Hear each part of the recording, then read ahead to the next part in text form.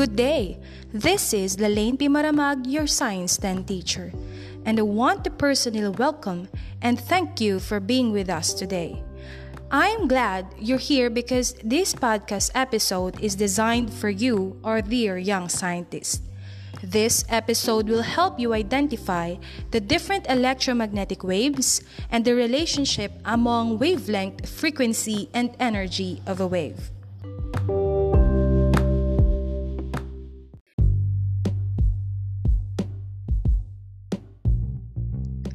There are 7 different types of electromagnetic waves. They are arranged in a gradual progression from the waves of lowest frequency to highest frequency. This arrangement of electromagnetic waves is called electromagnetic spectrum.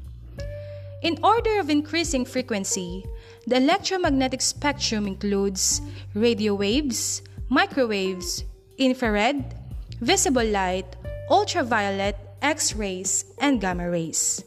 Now, let's strengthen your concepts regarding the different electromagnetic waves by comparing their relative wavelengths and frequencies. So if you're ready to ride along the waves, dive in, listen, and discover some characteristics of electromagnetic waves. First, the wavelength of an electromagnetic wave is the distance between crest to crest or trough to trough. The crest is the highest point of a wave, while the trough is the lowest point of a wave. In the electromagnetic spectrum, radio wave has the longest wavelength while gamma rays has the shortest. Hence, in the spectrum, electromagnetic waves are arranged according to decreasing wavelength. Second, the frequency of a wave is the repetition of a wave propagation per unit time. In the electromagnetic spectrum, radio waves has the lowest frequency while gamma rays has the highest. Hence, in the spectrum, the electromagnetic waves are arranged according to increasing frequency. The different types of electromagnetic waves are also defined by the amount of energy carried by the photons, by which photons are bundles of wave energy. And the energy of a photon is given by the equation E is equal to hf, where h is the Planck's constant and f is the frequency of the wave.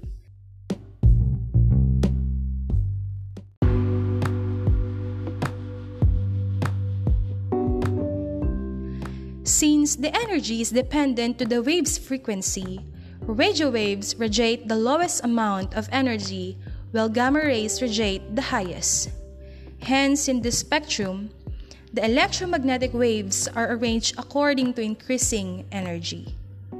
So can you now identify the relationship among the wavelength, frequency, and energy of an EM wave? Right! The wavelength is inversely proportional to a wave's frequency and energy, and the wave's frequency is directly proportional to its energy. In other words, the longer the wavelength, the lower the frequency and energy of an electromagnetic wave, and vice versa. So that's it for this episode. Again, thank you for joining in this podcast. Till next time, good day.